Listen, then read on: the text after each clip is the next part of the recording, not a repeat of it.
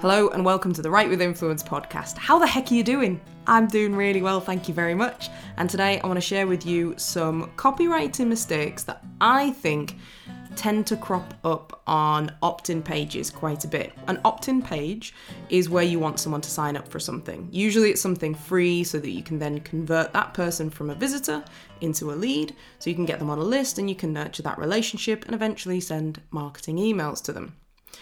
Often, as I say, this page is offering something, usually for free, so it might be a guide, a PDF, a checklist, it might be a webinar, some video training, etc., etc. The idea is to make the opt-in page compelling and also easy for people to sign up. And I know that a lot of people really struggle with what to write, especially when explaining the benefits of why someone should sign up. And I had a look at a lot of opt-in pages and opt-in copy whilst I was doing this podcast and picked out a few mistakes that I thought we could look at and then look at how we can fix them. So to me, copywriting is a language, and I think it's very easy to get stuck at what I'd call the phrasebook phase. Back in the day when you were allowed to go abroad, you'd maybe even before Google Translate or whatever, you'd buy a phrasebook and you'd hop over to France, pop to the boulangerie and try to order a croque monsieur. And anyone who's done this knows that the sheer terror and panic that ensues when the shop owner begins to babble with extra questions in their language that you hadn't anticipated and weren't featured in your phrasebook. You know, this might be, would you like that to go? Do you want it toasted? What type of bread would you like? And eventually you're defeated. You sigh and resign yourself to uttering your linguistic safe word, English? At which point the shop owner usually bursts into fluent English, mildly annoyed that you've wasted his time with your pathetic French. Very, very sorry. I'm only slightly joking. Phrases are a great way to start learning a language. You know, being able to recognise and understand snippets is an essential first step. But phrases alone don't make you fluent. You know, we understand that. The challenge in copywriting is when people learn some commonly used phrases, but then they rely on them heavily to do the persuasive work. For example, you know, there are certain phrases that are very common in persuasive writing. I'll give you a few quick ones. For example, using numbers can be eye-catching and persuasive. Top 3, top 5, top 10, you know, list posts were always popular as blog posts. Numbers can intrigue by making you think, you know, what are the 7 habits of highly effective people? Do I have them? Can I develop them? And it gives you a sense of scale or scope. If it's 101 ways to do something versus the top 3 ways of doing things, numbers can help us sort of visualize what the solution is going to be, in a sense, because it really depends what the number of things is, as in what the things are associated to that number, and we'll have a little look at that in a minute. Another popular copywriting technique is reinforcing simplicity. That's another persuasive tactic that's very common. So promising simple steps or using the word just, just complete this short form, just pop your details into the registration form, etc., etc. Simplicity, it's not a surprise that it's a persuasive tactic because it suggests ease, it's used to reduce friction, and, we as humans don't tend to like to change too much unless we're forced to or we have a great desire, so we kind of tend to inertia. So saying that something is easy to do is often very appealing. And another common copywriting technique is to promise a transformation. Right? One of the probably biggest pieces of advice you'll see in any marketing forums is, what's your transformation? What's your big promise? Identify that, make the promise, and then you'll be good. And yes, we have to have a before and after picture. That is a key part of making something compelling and interesting and making someone want what you have. And that's all good and well, but sometimes people get stuck in the language that sounds like they're describing a transformation without really identifying a transformation that their customers care about. So there's nothing wrong with these techniques. You say, for example, using numbers or using simplicity or, obviously making a big promise. But The phrases, the language, the tactics themselves aren't enough to be persuasive if you use them on their own without making them specific to your audience interests, fears, and desires. So a number on its own doesn't make something persuasive. Promising that something is simple doesn't make it persuasive, and promising a transformation doesn't even make it persuasive. Copywriting phrases on their own won't make you persuasive, and they won't tell your prospect enough about what you have to make them to want to sign up for it.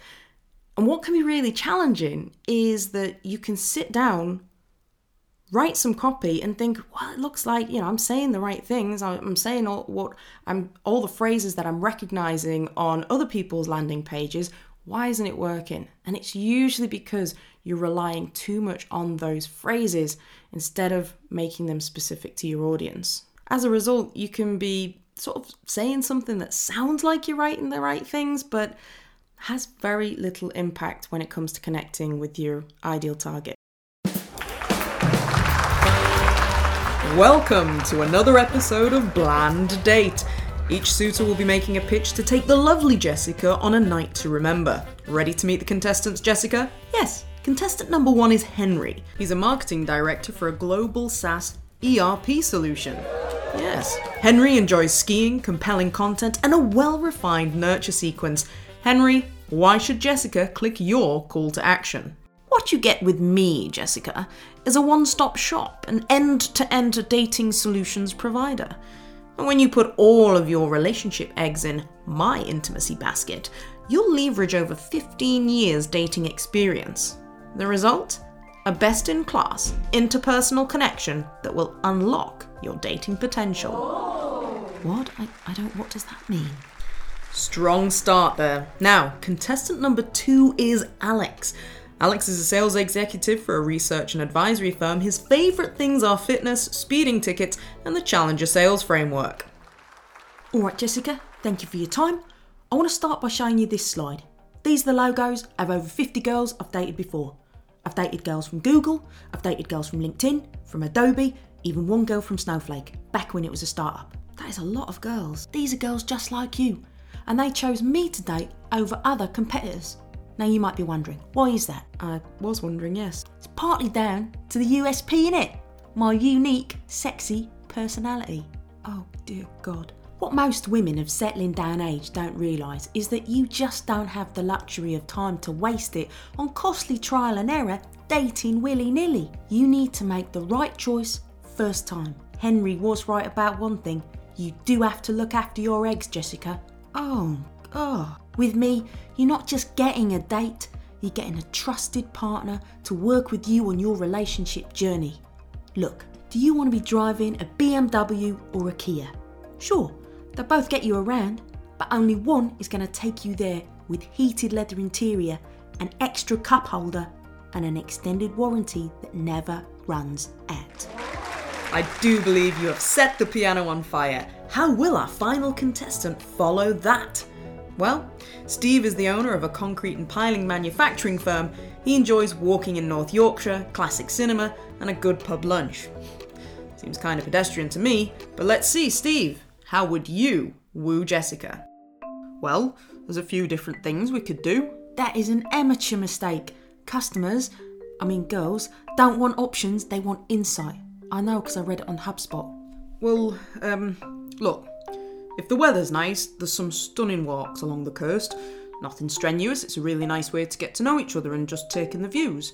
Or we could go for something to eat. My local pub might sound daft, but it's full of character. Cosy, low beams, open fires, one of the oldest shuffleboards in the country, and if you beat the landlord, well, your drinks are on the house all night.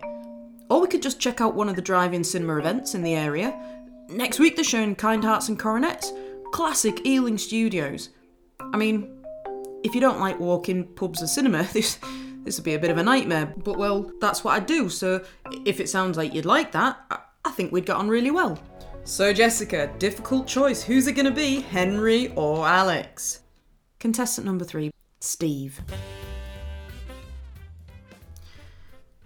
To make something persuasive, you've got to find that specific edge or interest or pain point to apply the persuasive phrases to. And that is the piece that takes a bit of time and effort.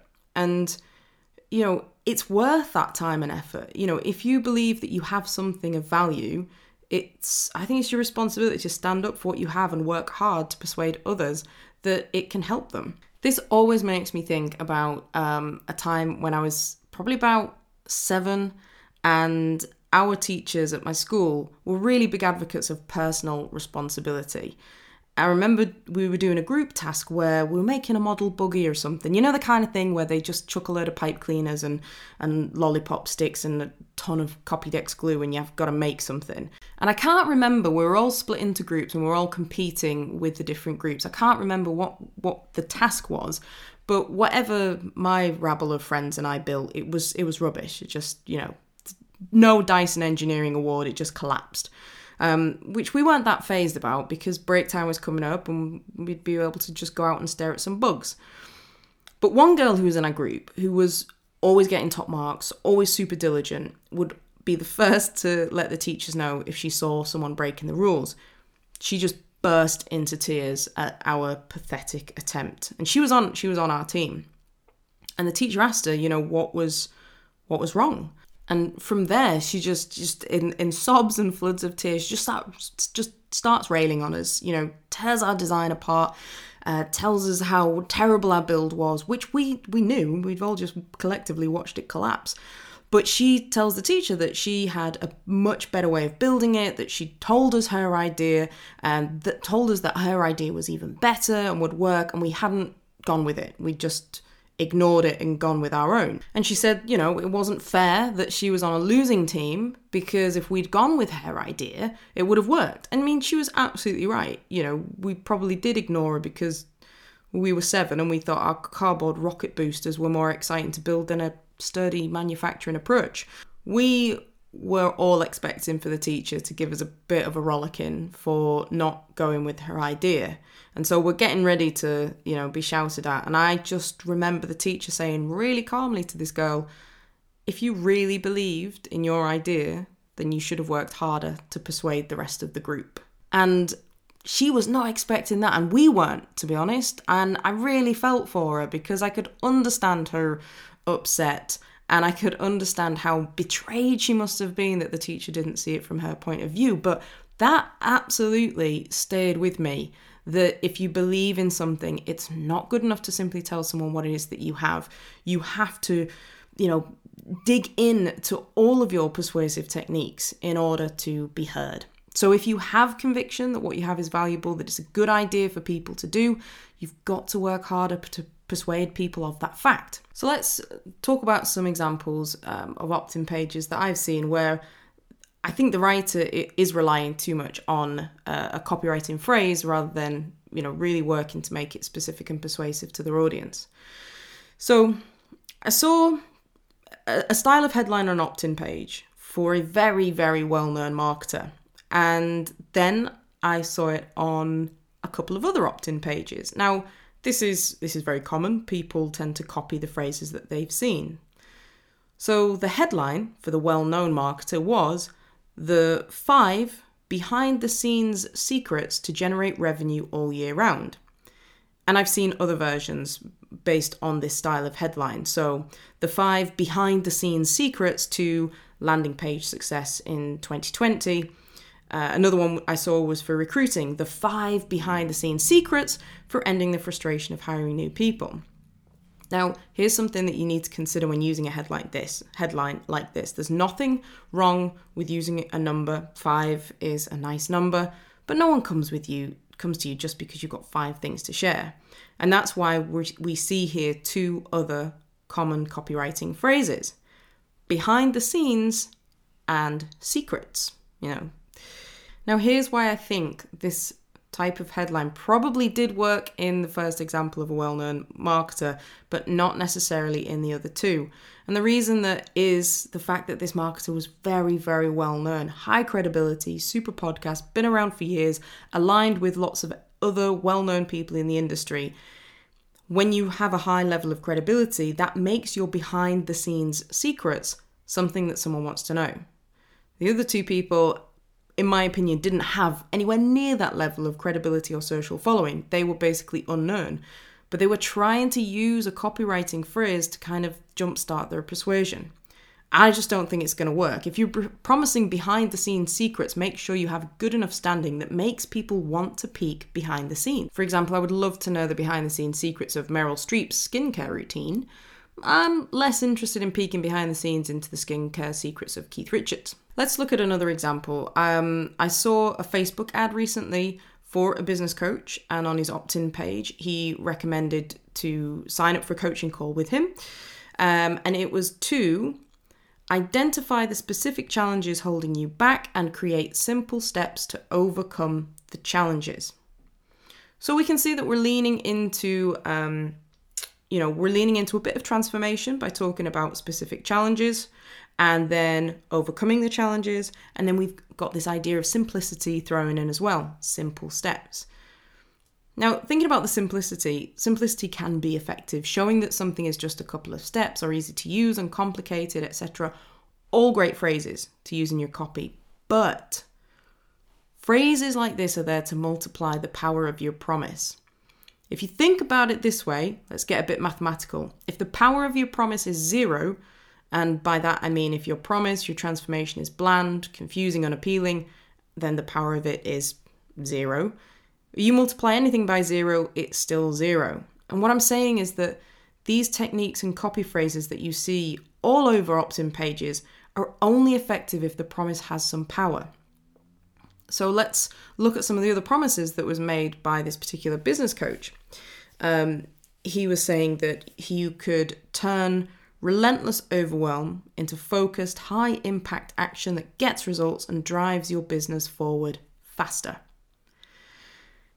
Now, I can imagine a coach like this sitting down and thinking about the transformation. What do I do for my clients? Well, I eliminate overwhelm, help them take action. But it's just not enough to say this. And this is where the wheat is separated from the chaff when it comes to writing copy. This is the difference between ordering a croque monsieur or having a 10-minute conversation in French, because it's where you need to put in the work. So how could we improve this type of copy? What I'm looking for is something that sounds different. I'm looking for a unique way that this person works. For example, does he have a specific coaching technique?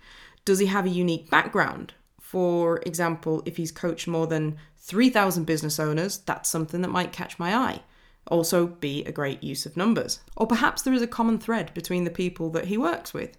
I work with a coach who works specifically with creative professionals, and he's been doing that since 1996. That's why I went with him. Or does this coach get specific results? For example, is he focused on helping you expand, say, for example, by licensing products or partnering with other professionals? This is the level of detail you need to be digging into. Remember my school friend who couldn't convince us? She needed to be finding different angles to show that her idea was better. She should have been explaining how the sturdiness of her design would help hold the pipe cleaners to the lollipop sticks. In fairness, she was only 7. She probably just said, do it this way, and we said no, and then she said go on, and then we said no and started building our cardboard rocket boosters. Now, if you're looking for help coming up with the unique angle for your product, your service, your opt-in, whatever it is, I'm going to link to something that I created years ago called the Headline Shaker Maker. It's part of the Write with Influence course, but I was reminded of it this week because someone shared it on LinkedIn. And he'd used it when taking the course a few years ago and said that he still uses it today to give him ideas for headlines and to come up with that unique and different angle. And he said, which I thought was really lovely of him, he said, I've been loving it since I first took your course years ago. I often use it when I get stuck. It's simple, gives you a bunch of elements to play around with, and it's always on the money. Thank you for making it.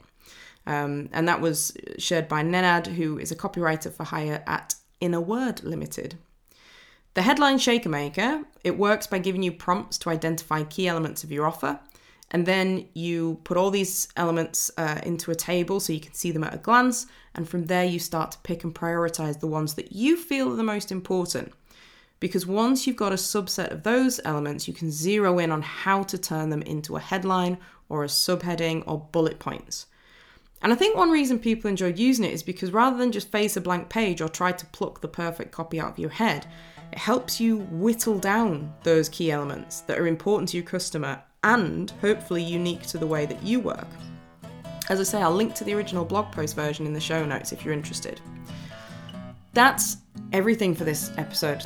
Don't sell yourself short by relying only on copywriting phrases to make you persuasive. Dig into that detail, really master the language of persuasion, because if you don't, your copy is probably as valuable as a phony psychic.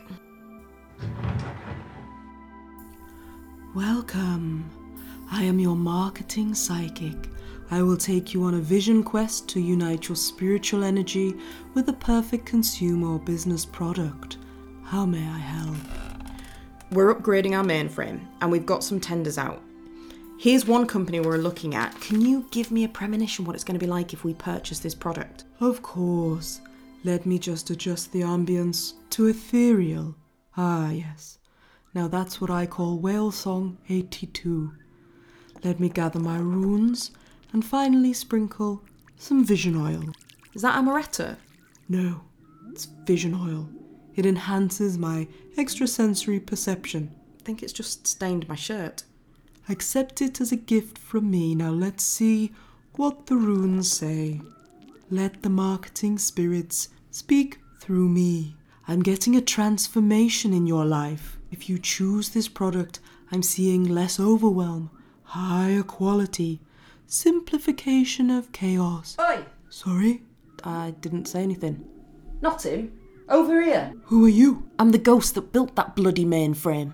Are you okay? I think the psychic oil is kicking in. What do you want? I want you to stop talking rubbish and tell him what this product is really going to do. For one thing, tell him about the open source tools and containerization that's going to massively speed up the application build. He's going to be able to build once, deploy everywhere. And the automation capabilities means he's not having to spend his time knee-deep in reporting or babysitting routine tasks. He's going to finish work on time, delivering the output of 3 people. He's going to be able to finish work and actually relax, knowing everything's taken care of, which means he's not going to be staring at his phone all the time when he's out to dinner with his missus. Right. Although, you might want to let him know she is cheating on him. What can you see? You said something about a transformation? I've had an interesting and unusually specific premonition, which I'll be honest is a first. By the way, are you dating anyone? Yeah, she's a real beauty. Do you think she's the one? Are you getting a vision about her? We might want to talk about that. Here, have a few shots of psychic oil.